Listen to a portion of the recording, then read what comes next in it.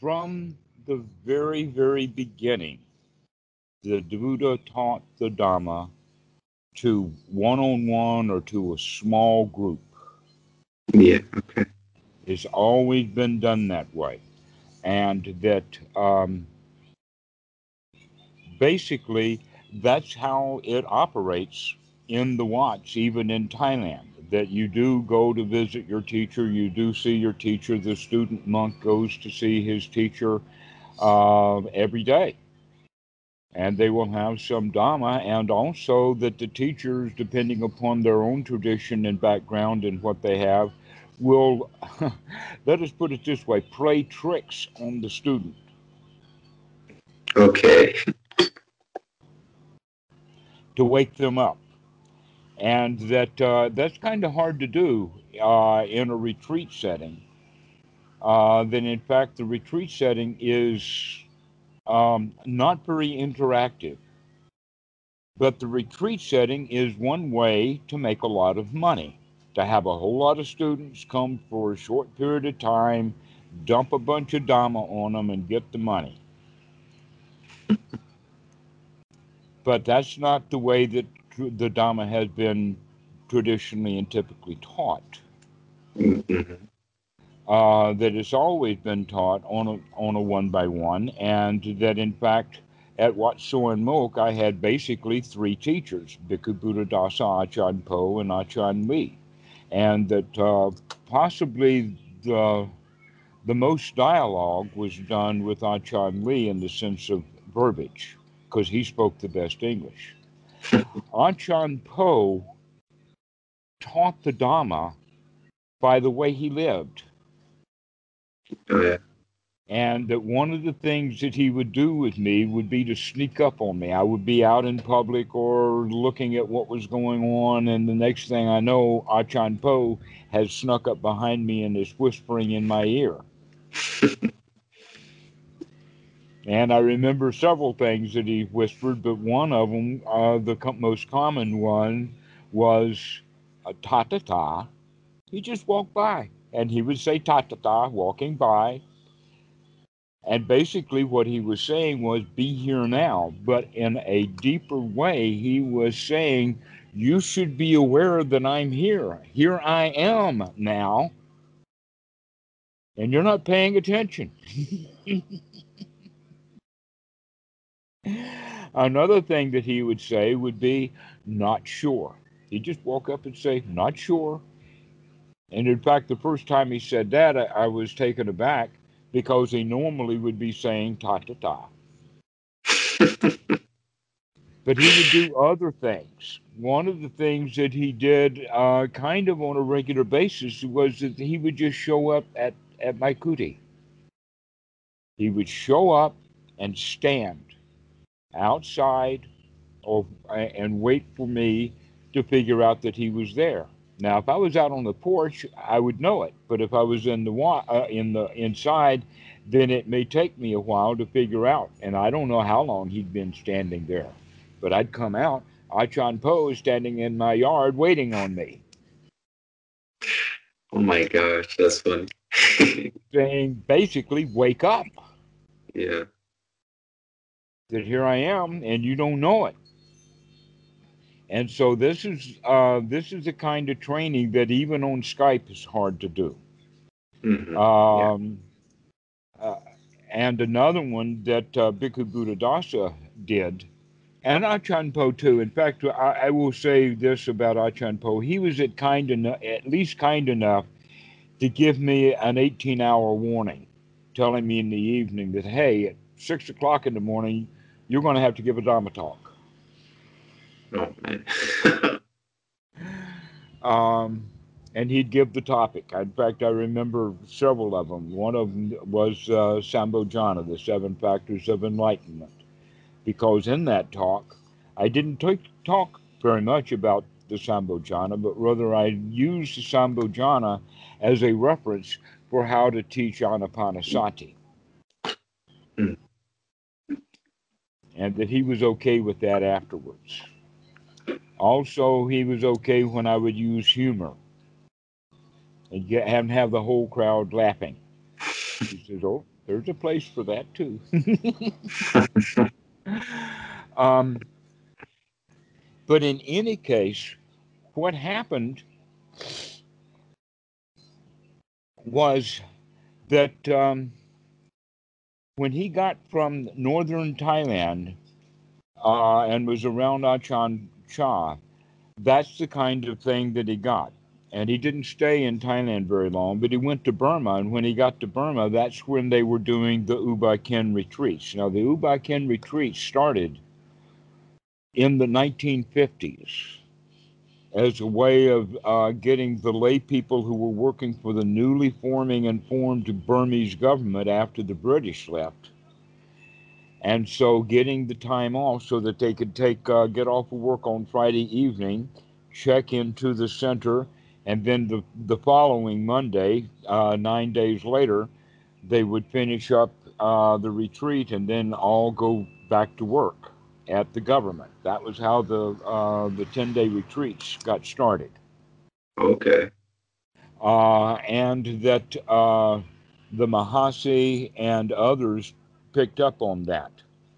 And so when Watson Moat started doing retreats, and in fact, it's possibly one of the biggest retreat centers now in the world.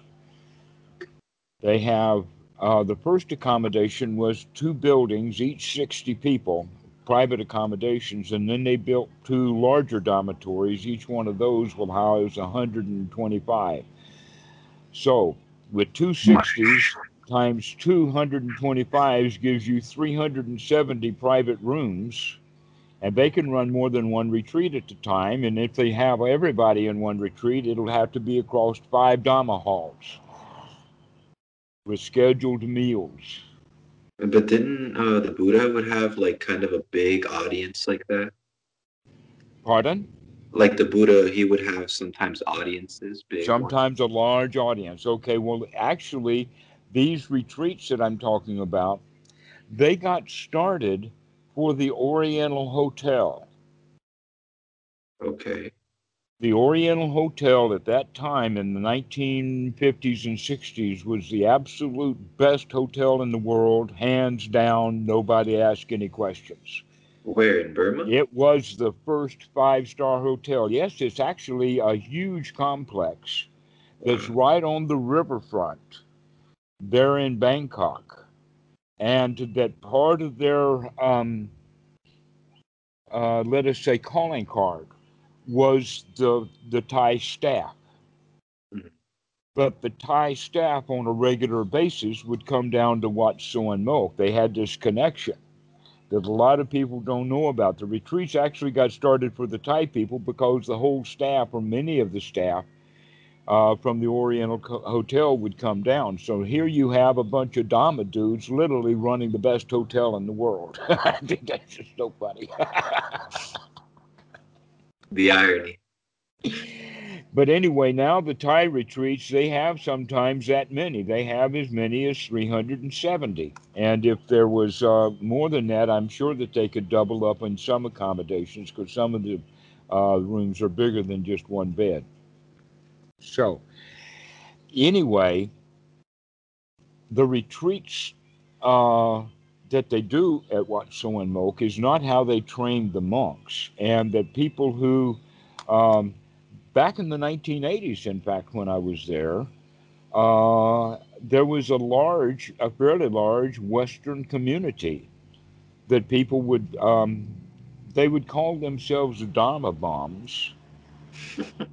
Oh wait, you Uh, said Dharma bums? Dharma bombs, and that they Yeah. would get a visa for one country after another. So they would Yeah. spend 3 months in India, 3 months in Sri Lanka, 3 months in Nepal, 3 months in Thailand. They wrote a book. Burma did, pardon? They wrote a book, no? Yeah, but that was a whole different group. That guy eventually was an alcoholic who died in northern Canada. No, the Dama dudes that I know about, they just they still have their backpacks and they're still out traveling and hoofing it, I guess. Or I guess I settled down. I was one of them at the time. We're talking about learning to live with little. If you Yeah. had to pick up and carry with you everything you owned every time you left the house, you'd own a few less things. I think that would be easier to do though, like in Thailand, Burma, India, places like that. Here it's like, you know, it's intentionally difficult to be homeless and things like that in America. Actually, none of these guys that I'm talking about were ever homeless. We would just move from one temple to the next. Oh, okay. I thought you meant like wanderers, like Stay, they were just wandering. yeah, we would wander, but we would wander by flight or by ship, whichever the cheapest transportation we could get, Yeah, and move around. So there was quite a lot of people who were doing that back in the 70s and the 80s. But a lot of them would stay as long as they could at Wat Suan Mok. It was a really, really great place to hang out. And there was a lot of Dharma. yeah, yeah. Every night, Achan Po would come out and spend time with the folks. In fact, that's the time when I learned about bananas. Okay, what? Well, you What see, do you mean? bananas have phosphorus. They have a lot of phosphorus in the banana. And though mosquitoes are attracted intentionally to carbon dioxide, they also really like uh, the phosphorus that are in the bananas. So what they would do to keep the mosquitoes off the monks would they were offer bananas to all of the lay people, the Westerners around, who would eat the bananas, and then they were the Oh my God, that's great. Yes. yeah. Bananas are in fact well known in Thailand as uh, a mosquito repellent.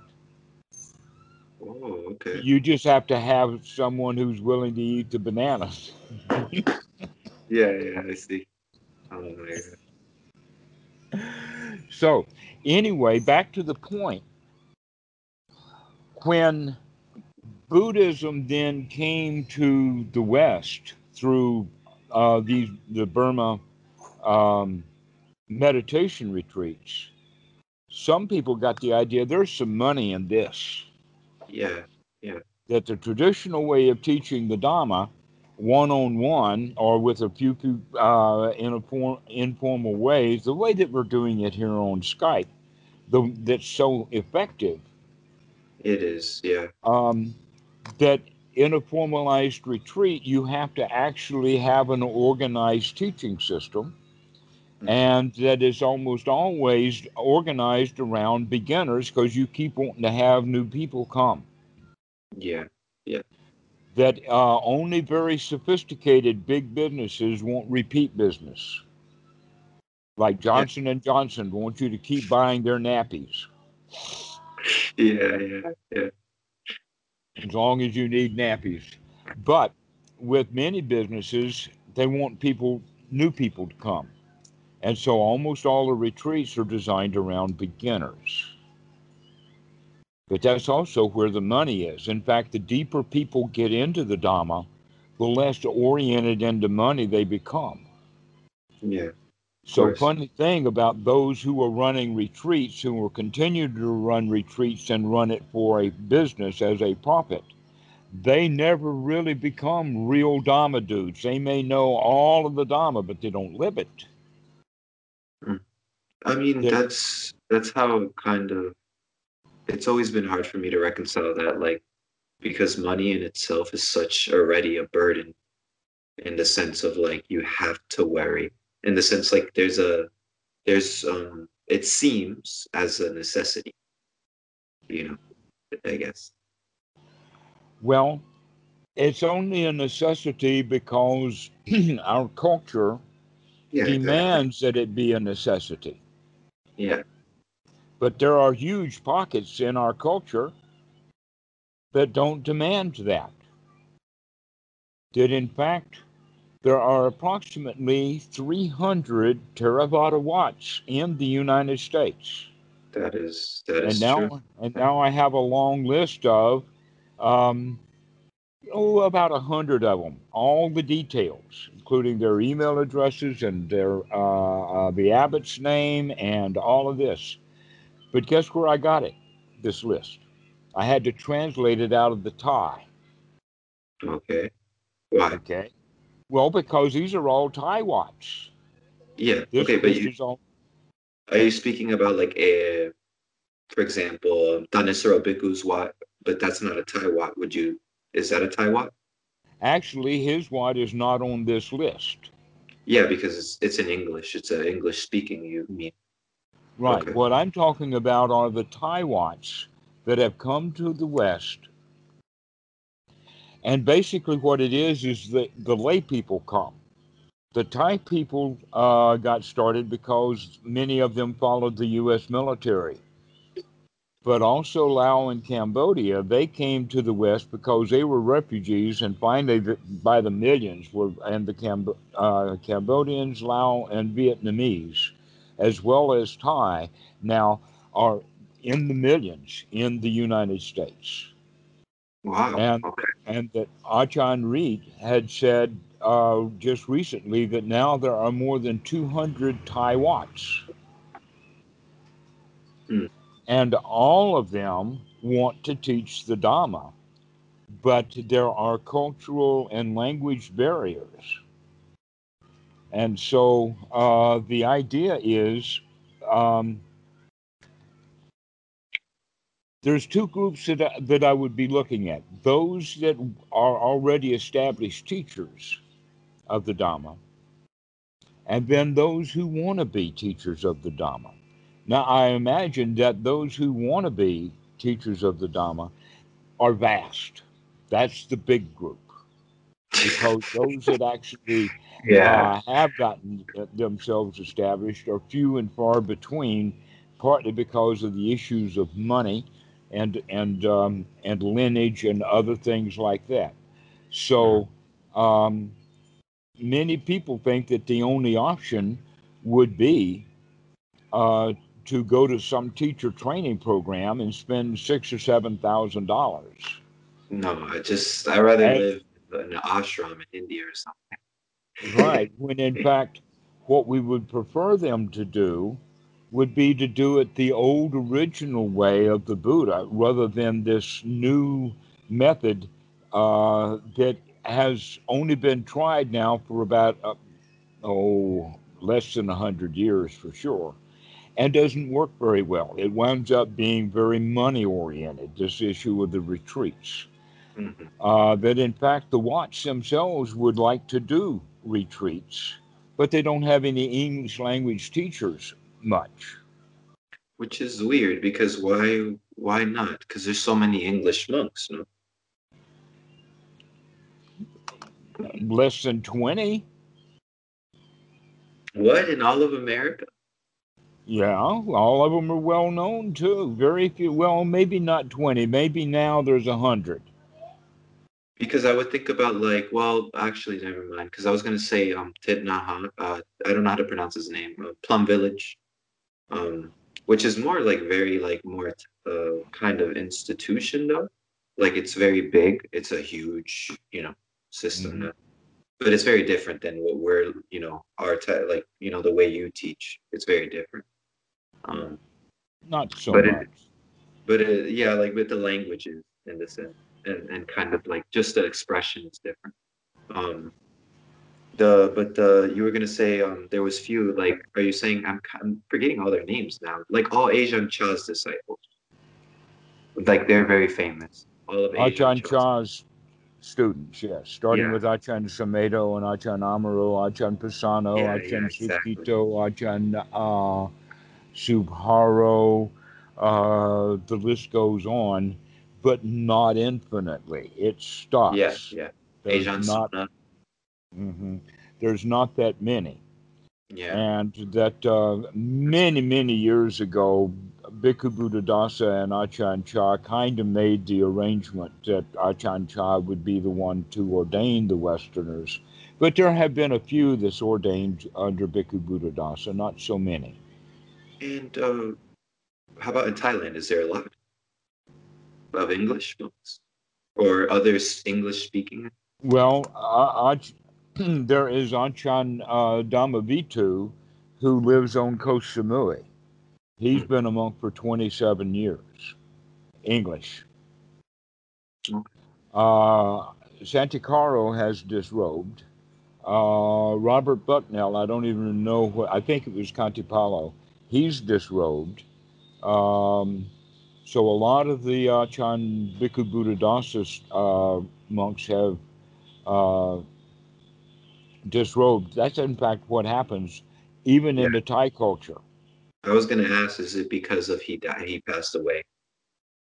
Uh, That had a whole lot to do with the fact that Achan, or excuse me, that Wat Suan Mok went into decline hmm, because the monks there wanted a living teacher, and so many of them left. There was one point when I was there by about 2002, there was only like 20 or 30 monks that would show up for breakfast, which is a real indication of how few monks there were. But now there's a whole lot more. Um, it's come back. It's wow, come only back. In fact, 30? yeah. But like, is it all paid for already, or is there bills still? I don't have anything to do with the finances, and neither does much of anybody else. The Okay, Thai, I know Thai people are quite generous. okay. Because In like in a fact, sense, everybody is quite generous, which is another plug for the. If we can give the Dhamma freely, then that gives people the chance to becoming open-hearted. We teach generosity, yeah, right? of course, because you're Yeah. not, there's So nothing how can holding you you back. teach generosity to students that you're charging money for?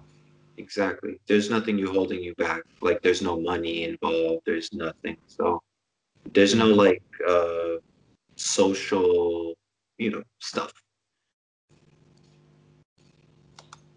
So um, the idea then is that if there there's a Dhamma school that has already the backing and the organization and whatnot to put out a call, and not just one call, but call after call, because he's saying that there's a lot of students who are coming, or a lot of students want to become meditation teachers. We can do that too, because we have as much legitimacy. Yeah. All they have is 20 years of retreat centers and some. But with the lineage that we have with through Bhikkhu Buddhadasa, Ajahn Po's support. In fact, I do want to talk with him about this because I've just kind of gotten the idea that we can start a school also That would be amazing. to to train Westerners to teach the Dhamma so that Yeah, they can teach it for free. that would be And many amazing. of them can in fact quit their jobs and still be able to have the support that they needed without having to ordain. That is a dream. No, we're doing it. No, I mean, you know what I mean, though. Like it's Right. that's a dream for, I mean, I think that's a dream for everyone who's like practiced enough to like, Well, that's amazing. Dennis, I'm inviting you to join our little club, our organization. We've already got nearly 20 guys that are involved with this. And the I would new love idea is to start with you see, there's an amazing advantage in people discussing the Dhamma. Why? For one thing, most of the things that you can discuss with the people that you know winds up in hindrance, greed, ill will, delusion, to. political Yes. parties, religion, cabbages, kings, the whole 9 yards of it. Yeah, Sealing yeah. wax, even we don't talk so much about anymore. Hmm. Yeah. So, um, but if two people are discussing the Dhamma, then they're talking the wholesome. Yeah. This is wholesome talk. And so people can share the Dhamma. So the very students who want to become a teacher can talk with other students who want to become a teacher. They can hear each other's Dhamma talks. New students come in and listen to the old students. That every teacher who's going to learn to teach has to have the experience of the teaching. Yeah, yeah. I rejected that for so long because it was always money to get a teacher. And I always felt like I don't feel like that's the truth. Like in the sense like in the sense like oh this guru teacher. If that's true, then that would be free, right? Like if Hmm. they're really the real deal, then why would they need my money anyways?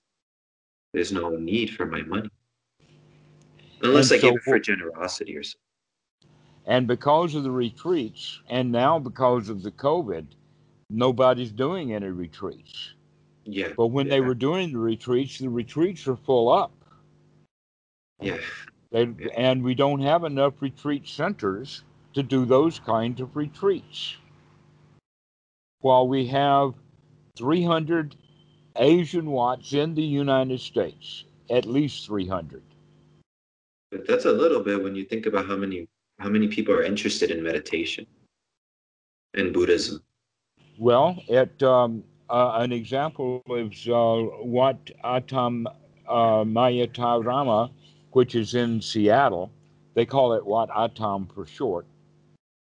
Have photos showing the meditation, weekly meditation sitting. Mhm. Guess what? You look very closely at all the faces, they're all Asian. Yeah. There's no Westerners are not there. We need to bridge that gap.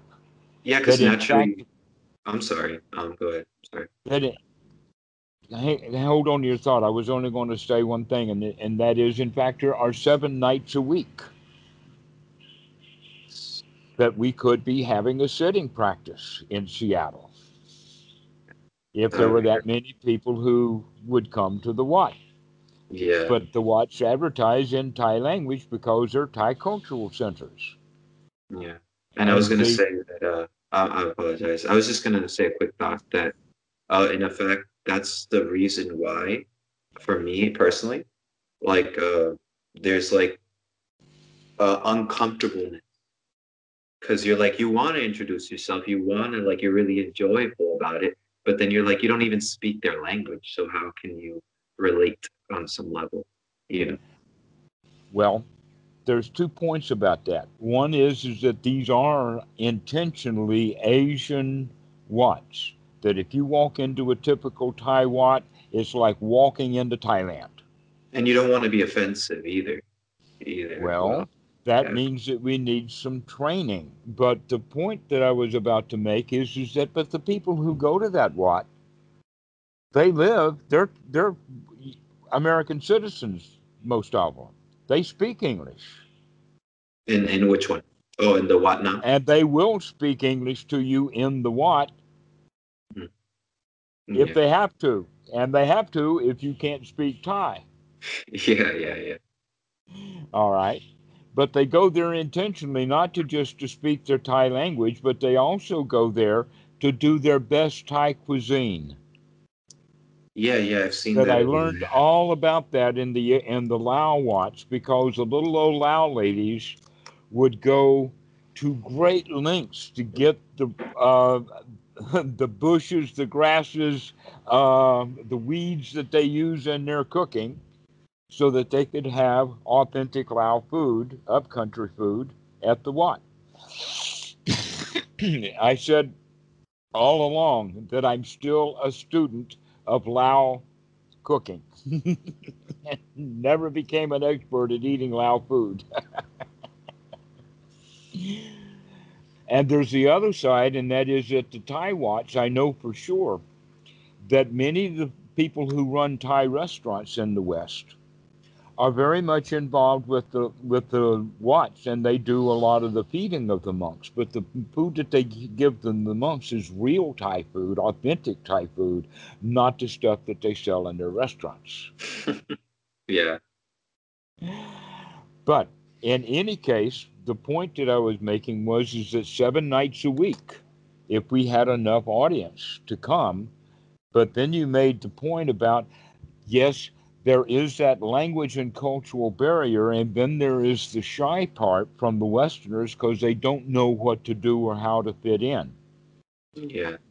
That's why Eric and Dan and Noah, working with the other Eric, which I'm about to tell you about, to make some videos, some short videos about Thai culture or Asian culture, how to go to the Wat, how to fit in. In fact, we have a very long talk already on our channel where Robert and I went into all of the details about how to go into an Asian want.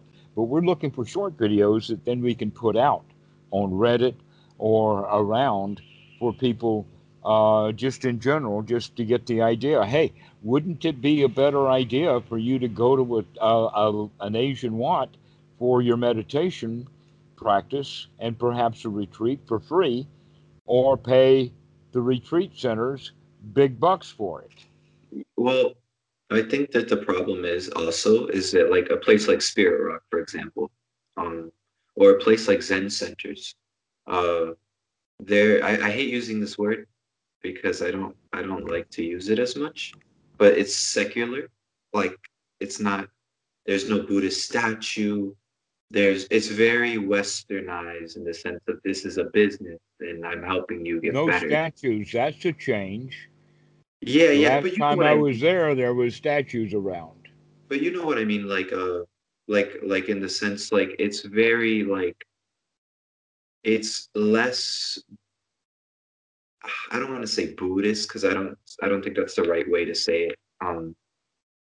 Yeah, In fact, that's one way of talking about it. That in fact, um, you will appeal to a larger Western audience yeah, by not advertising Buddhism, hmm yeah. But I feel because like there is a that can, lot of negative connotation to the Buddhism because many people think that it's a religion. but That that's in the thing. fact talking about it in the sense of the Dhamma, or talking about it in the sense of even just using the word meditation, because even though they're talking about it in secular terms, they still use the same, some of the words. Yeah, exactly. And but I feel Okay. like they risk some of it. Like because I'm liberal and conservative. Like I try to, but when it comes to like if you're saying something that is genuinely not true, that is not true, and like you're just saying it because you sometimes like I've heard teachers say things, and I'm like, this is definitely not.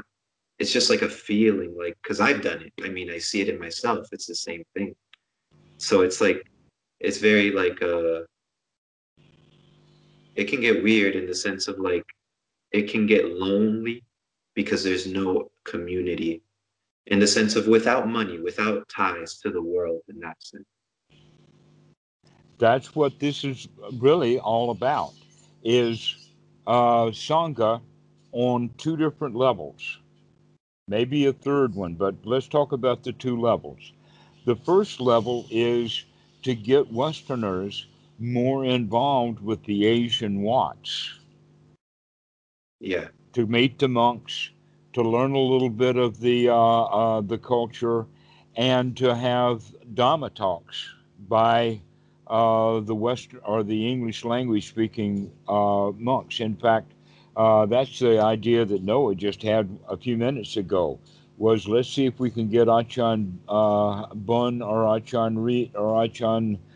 Gosh, I know quite a number of the abbots in the U.S., to get one of them, or maybe a whole series of them, to give a Zoom talk just for Westerners. yeah, that would be great. Yeah, so we're going to work on doing that. The next part would be that interconnection that goes along with that, so that people, let us say, who live in one particular city, they wind up knowing about the Watts in various other places, that we actually let this information out, get these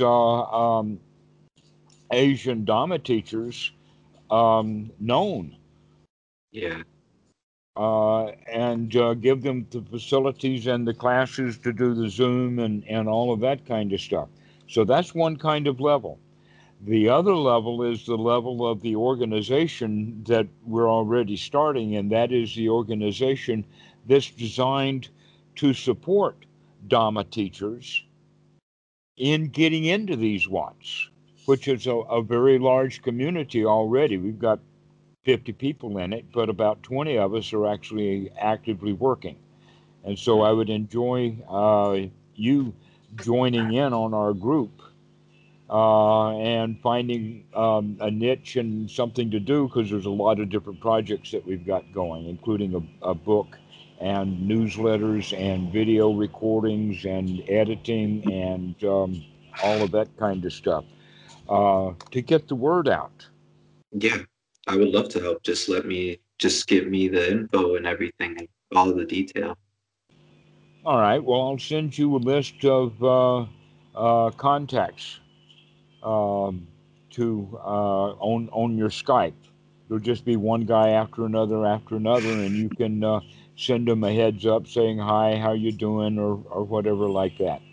And you can also exchange emails. So I'll go ahead and give you a list of folks.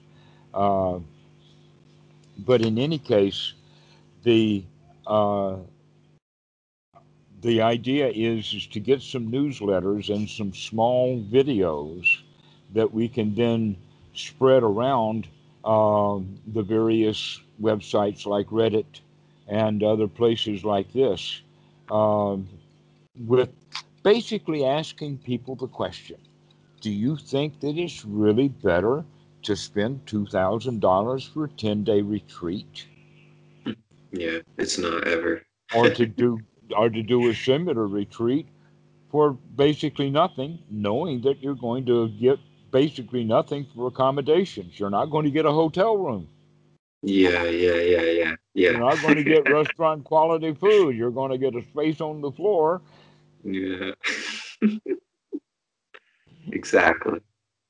But then with that opens it up and makes it much more egalitarian to where we can then intentionally go after other ethnic groups, Yeah, yeah, Hispanic and black and other things like this, because the Asians have already got this wired.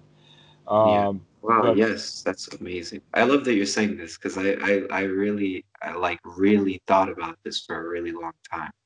Like I really thought about that in art, with everything. Just a lot of things are like that. It's not just Buddhism in general, just in general. you're not the only one.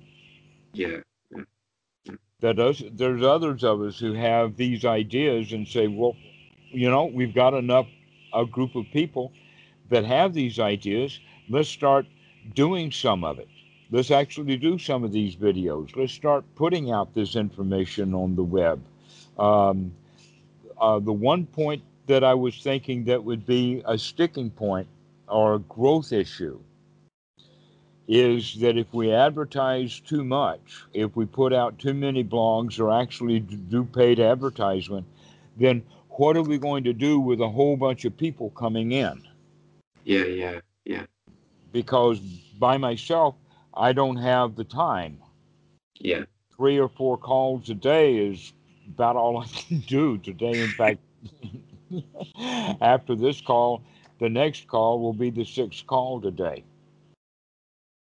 Wow, that's a lot of Uh, calls. well, it's easy because I Yeah, don't have to do anything except just yeah, sit and talk and enjoy my students and enjoy my friends. yeah, But what we need to do is to attract those people who actually have been in the Dhamma, but their situation is like this. They don't have that much money. They can't afford these expensive retreats. They have to work at a job. All they've got is Dhamma out of a book, and maybe they go to Reddit, and when they're talking to the people on Reddit, they're talking about people who are no better off than they are. mm, And so they yeah, wind up arguing with each other about what's going on. All yeah, right. yeah. Um, Reddit and especially. and so if this group would come, we've already got enough students who are looking at it. In fact, I just had another talk this morning with Chen Tan about could he do this? And he's shy, but he says, yeah, maybe. All right. But Danny's already doing it, and that is Danny is ready for some Skype calls.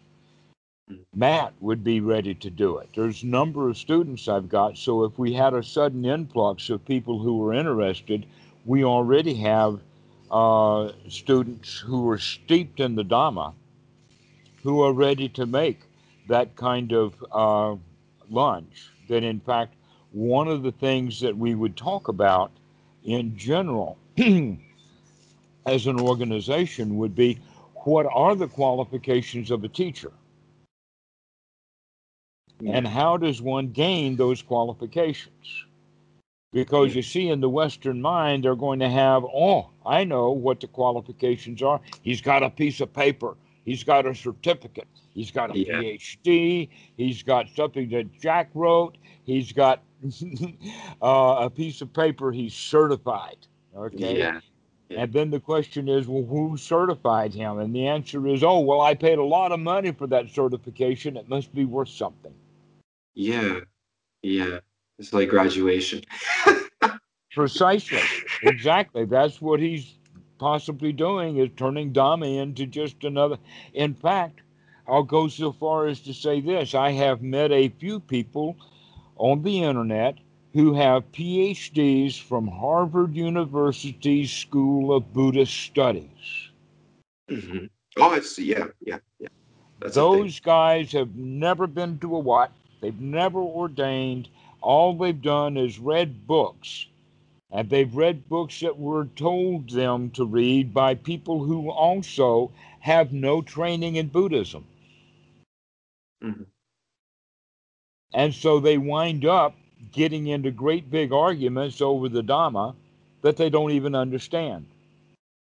Yeah. Well, that's One of because them again, had the point about, well, you can't have sunyata because we know particle physics. Particle physics proves that sunyata couldn't possibly exist. And this guy's got a PhD, he doesn't understand sunyata at all. yeah, that's not. Yeah, like uh, in that sense, like you said, it was a graduation. Um, I'm trying to remember what I was gonna say. The qualifications of being a teacher. I was gonna say, like you said about the graduation. I think I'm trying to remember. Um, Actually, you can go ahead because I completely forgot. All right. Mhm. Within the traditional Theravada forest tradition of Thailand, etc., there is the qualification that in fact this qualification system goes right back to the Buddha, and that is that the very very best teachers are Sotapan. That's yeah, yeah. Suttas. The suttas say that pretty much. Hmm. And the best way to become a teacher is by practicing teaching.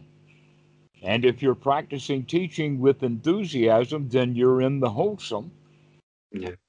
Okay, so all of this stuff works together. Now, one of the biggest and most important qualifications for Sotapan, let us call it one of the, how does, not the foundation, not the guts of it, but the fruit, Mm, the benefit yeah. is enthusiasm for the Dhamma. That Yeah. if you know the Dhamma well enough so that that's more important to you than anything else in your life, now you're ready to become a real Dhamma dude, which means now you do spend your life in the Dhamma, which means now you're online with your other Dhamma friends and you speak Dhamma and you talk Dhamma with them. That would be great. That's I what mean, we're looking for. that's always been it's a huge part I think that people miss out on in the West, like noble friendship, right? Noble Hmm. friendship, basically. The Yeah. noble friendship, in fact, that's it. That we're all friends together. You see, in the business world, you have a one up, a one down. You have a teacher, you have a student.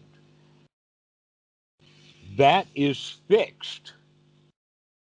Yeah. Even if you train as a teacher and you pay all the money and become a teacher, still you're stuck in the hierarchy because your trainer is more superior to you than you are, and you never really come to that state of friendship. Hmm. Yeah. With the Dhamma being freely given, it's friends from the beginning. Yeah. There's never that hierarchy of I'm better than you are and you pay me money mentality. That in fact the psychologists they get attached to their patients because the patients pay money, the clients pay money. Therefore, the psychologist, why should he cure someone only to go broke? Yeah, I know that's the contradiction of all basically Western medicine in the Hmm. sense, almost. Right.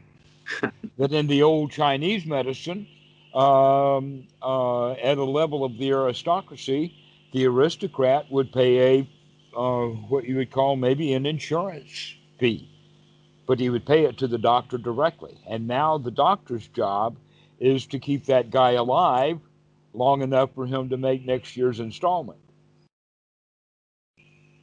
And that's a much, much better service than pay for every visit. Because paying for every visit means now the doctor wants you sick. Well, that's why the huge medicine, the conflict right now with indigenous medicine and different medicines in general, opening the door up basically for cures and not for, just giving you every Hmm. week a new thing, you know, like kratom, for Well, example. that's exactly what's going to happen to the Dhamma in money is that it's going to be a promise of cure with an underlying foundation that guarantees that the cures don't happen. Yeah, that's really Just like the subtle. pharmaceutical companies in the United States now are hot on making medicines not to cure, but to postpone the life. For instance, instead of actually coming up with a cure for diabetes or a diabetic situation, what they do instead is give the people insulin and then charge them huge amounts of money for the insulin that their body won't create. Yeah, That's just one of many examples of that. But the yeah. pharmaceutical industry, okay, so that same thing is happening with the money for the Dhamma. Mhm. And here's how it works out in one respect, and that is somebody decides to go to retreat. He goes on the web, he looks for it, and the things that he's looking for is going to be my time, my travel, and the expense of the retreat. Mm. And maybe the teacher's name is number 4 on the list. But how much is it going to cost? That's the thing that he's looking at. And that's how he Yeah, joins the retreat. And yeah, so he walks into the retreat with no foundation. That's the only retreat foundation he's got is me, me, me, me, me. When he yeah. does the retreat, he's listening to what is said, but that's being said to everyone. His relationship with the teacher is spotty at best, 15 minutes here and there. This is all Then the, making very much sense. and, and then at the end of the retreat, what happens? Well, he paid for his retreat. He got what he paid for. Bye bye. You're out of And it here. it ends up being dukkha because you paid for it, so like you're expecting something already. Like Right. because you're And naturally if you didn't get it, it's your fault. yeah, exactly. Yeah. Exactly, exactly. Like always, like always. Uh huh. Exactly. Okay, so that means then that there is no prep, very little establishment of friendship and community within the retreat. And then at the end of the retreat, it's cold turkey. Yeah. And you didn't get anything out of it. Now, that's not exactly how it works. If somebody like this looks on the web and they get this and they walk into the what, but they're not going to walk into the what. They're going to know what's going on. Even in Thailand, The kids who go into the Wat to ordain, they know about that Wat. They've been in that Wat their whole life. Their uncles are ordained monks. Their mama goes there every day. She feeds the monks, and now she's kicking Junior and putting him in there, and he knows what's going on. Right? But that's not how we do the retreats in the West. The way to do the retreats in the West would be for people to already become established with and friends at the place where they're going to do the retreat. They already know the people. Yeah. They may, in fact, be part of the organization of the retreat. While they're in the retreat, they're in familiar territory, and at the end of the retreat, they have follow up. It's always an open door. The only thing is this Watt close enough to the guy's house to make it worthwhile for him to get in his car and travel? Yeah. Because it may be 30 kilometers or so. Yeah. Because there's only a 300, there's not 3,000 or 30,000 watts. So would this be like ordaining a teacher or ordaining someone or just No, setting up a in lot? fact, I would imagine I would imagine several different possibilities. One is that depending upon the abbot, they will in fact ordain there in the United States. Others will make an arrangement for the Western student to go to their Wat in Thailand for the ordination. Yeah. Another possibility would be to introduce them to the Western Sangha that already exist in the West through Ajahn Chah's tradition. And the other possibility, which we're opening up, is to have this Skype Zoom Sangha to where we know each other all over the place. Yeah. Yeah. And so that one guy can, in fact, he knows everybody around. So he's at his local temple and he says, well, I think I'm wanting to ordain, instead of only having the local monk available to him. He will also have the Sangha so that we can recommend other Wats and other temples. For Yeah. instance, there is someone who is in a Wat in Atlanta, and someone is in Oregon, and he says, "Well, this Wat in Oregon is not ready for having Westerners ordained here. They don't have all of the stuff that's needed." And the guys in Atlanta says, "We have it here. We've already gotten 3 guys ordained here." Oh my gosh. Yeah. That's Okay, so actually this is the kind of thing that we can do if we get organized, but it's got to have that organization done in the English language. But the organization is tilting towards the Thai Sangha, the Laotian Sangha, who are really open to this. In fact, Robert, by the way, he lives in Thailand, and his Thai language is excellent. Mine is spotty at best.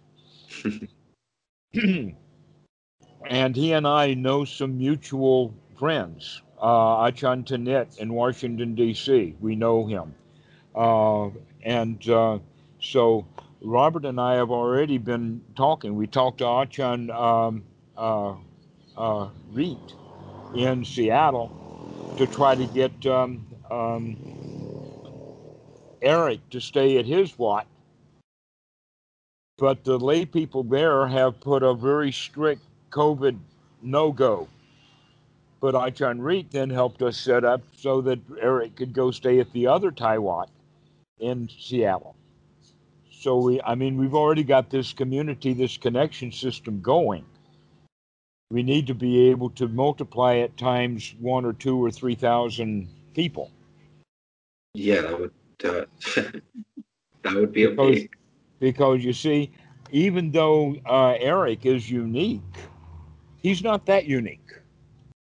What do I mean by unique? That means that he was in the Navy. He's on VA disability. Oh, okay. Yeah. He's unemployed. Mm, He's unmarried, nice. and he's a Dhamma dude. End of the Dhamma. Okay. So he's in. He's Yeah, actually been there for 5 months. I'm just so pleased. I mean, even though I knew it would happen, I'm still impressed that it's so easy. yeah. What? That Well, if you're willing to walk into the Watt and live there, they're willing to have you there. yeah, like my plan was to ordain next year somewhere or like stay somewhere next year. And I don't know where, I was gonna ask that later in the year when I was closer. What city do you live in? I live in Winter Park, Florida. Oh, I know some places in Florida. Do you know? I really don't. I haven't There's even a big Watt in Orlando, and the last time I was there, which was 15 years or so ago, there was actually a Western month there. Bingo. I I know one, Damaram That one too. Where is that one? in Kissimmee, Where? Kissimmee, Florida. Kissimmee. Kissimmee. Okay. Mhm. I have been to several Watts, but not that one. Yeah, yeah. I know there's one in the Panhandle. Is that it? Oh no, I think I know which one you're talking about. There's very few in Florida though, because I've searched for How three many? years, and I mean there's very few. There's Vietnamese, there's Thai, there's Zen mixed Lao. with like Christian. Um, There's there's Lao. I know there's Lao. okay, I yeah, don't know there's of any Cambodian Watts in Florida, but Thai and Lao Watts I know for sure. Three or yeah, four. yeah, yeah. Once they get established, it's generally going to keep established because the upfront money for buying the land, the property, etc., like that, is almost always a big expense. Any buildings they build them as they need them. But the problem is that usually I visited one and it seems like there's no forest. There's nothing. It's just like they're in the middle of neighborhood. Like they're kind of just like another thing within a plaza. Like in Florida, it's like where I live. Not this It's one in Orlando. It's got a huge campus, man, I got. Do you know the right, name? with very ornate Thai buildings. Do you know the name? I'll get it for you. Please, please, when you can. Yes. So this is exactly what I'm looking for is to start telling the guys whether they just dama dama dama dama dama. Let's talk about some of the other things that can happen so that we can promote the dama. Yeah, it's very different because it's almost funny because you don't really have anything to promote in that sense. like I don't have any what? like you don't really have like in the sense like because I came from like I was a Christian for a little bit, and you have something to offer, right? Like when you're evangelizing. But when the Dhamma, you're like, it's funny in a joking way, you have nothing. Like you don't really, like it's kind of joyful because you know the joke. It's like, okay, you're coming here, but like, you're gonna be satisfied. This is the thing. This is about being satisfied, like with Mm-hmm. your life and everything else. So it's very like it's like something that's been on my mind for so long because of the fact that I've always felt because I've been in that I guess caste or something where it's like poverty in the sense of like there's so many things available for meditators, masters that cost a lot of money. And that, like, I think it took me a little bit to get over it because, like, it was even got depressed because I was like, I'm never going to find a teacher. I'm always going to be like stuck in my own mind or something like that. Like, in the sense of, I'm never going to get over my huddles that I can't see for myself. So it's like, but yeah, yeah, and that can get to people's head. It can discourage them if they really let it do it, you know. But yeah. The Sangha in Thailand is on multiple levels. Hmm. Um, the Sangha is, and when I say a Sangha, I'm talking about a Sangha. Let me define the word Sangha. because a lot of people will say that, oh, we have a meditation retreat center here, and we have 30 or 40 or 50 people who come once a week and sit together. That's our Sangha. All right. Hmm. Basically, though, what a Sangha is a community of friends. You can define it as that the Sangha is a community of friends. That community then can be on multiple levels, just like you can have many friends. Most of the people that you communicate with would be acquaintances. They're not really friends. But at that level of acquaintance, you've got people at the store, you've got people at your work, you've got people who are neighbors, you've got people who live with you, you've got all of these people that you personally contact. In that regard, if you are, let us say, in the Sangha, then you would be friends then with so at the Wat, you would be friends with the community, you would be friends with the other monks in the Wat, but then the senior monks in that Wat will be friends with the other senior monks in the other Wats around, and that the higher in that hierarchy goes, then the more diverse your friendships are going to be, and they do that intentionally. An example of it is that the monks that I was living with at Wat Suan Mok in the 1980s, most of those are now the abbots of all of the big temples throughout South Thailand, which I find quite amusing Oh, because they wanted monks that were associated with Bhikkhu Buddhadasa. And so that whole system works that way. So within our setup, what we're talking about is that right now we do not have much of any kind of Western Sangha, yeah, pretty much. a community of friends who talk Dhamma with each other. And so this is part of the reason to start this organization that I'm talking about is to get the guys talking about Dhamma amongst themselves rather than just calling me. Yeah, I'm the only person, you're the only person I talked to about this. That's it. Okay, well, I'm about to unload on you a dozen or so guys that you can communicate Like, with, talk about the Dhamma, etc.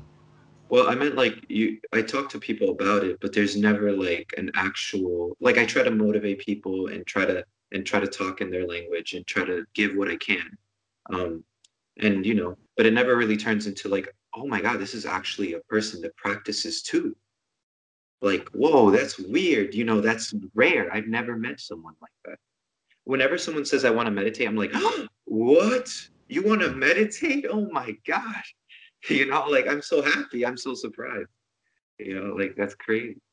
So that means you're probably not going to run across somebody who says meditation. Yeah, I've been there, done that.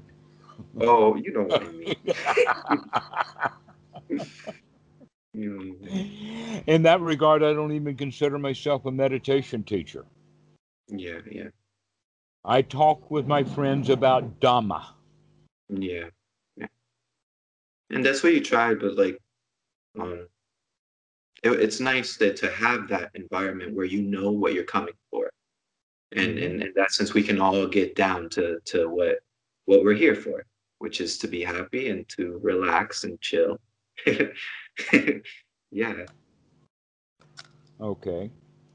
So I've got another caller waiting, and this has been a nice, interesting talk. We haven't talked too much about the Dhamma. I hope that's okay with you, and I hope to see you really soon. But Yes. meanwhile, I'm going to send you some stuff, including stuff about Florida Watch and also our group. Please, please, yes, yes. And I'll get welcome in contact. aboard. I'm glad that you're willing to come and help. Thank you for having me. Honored. And I wanted to say, yeah, I'll call you next week after the weekend. Okay. Mhm. I'll see you next week. Thank, thank you.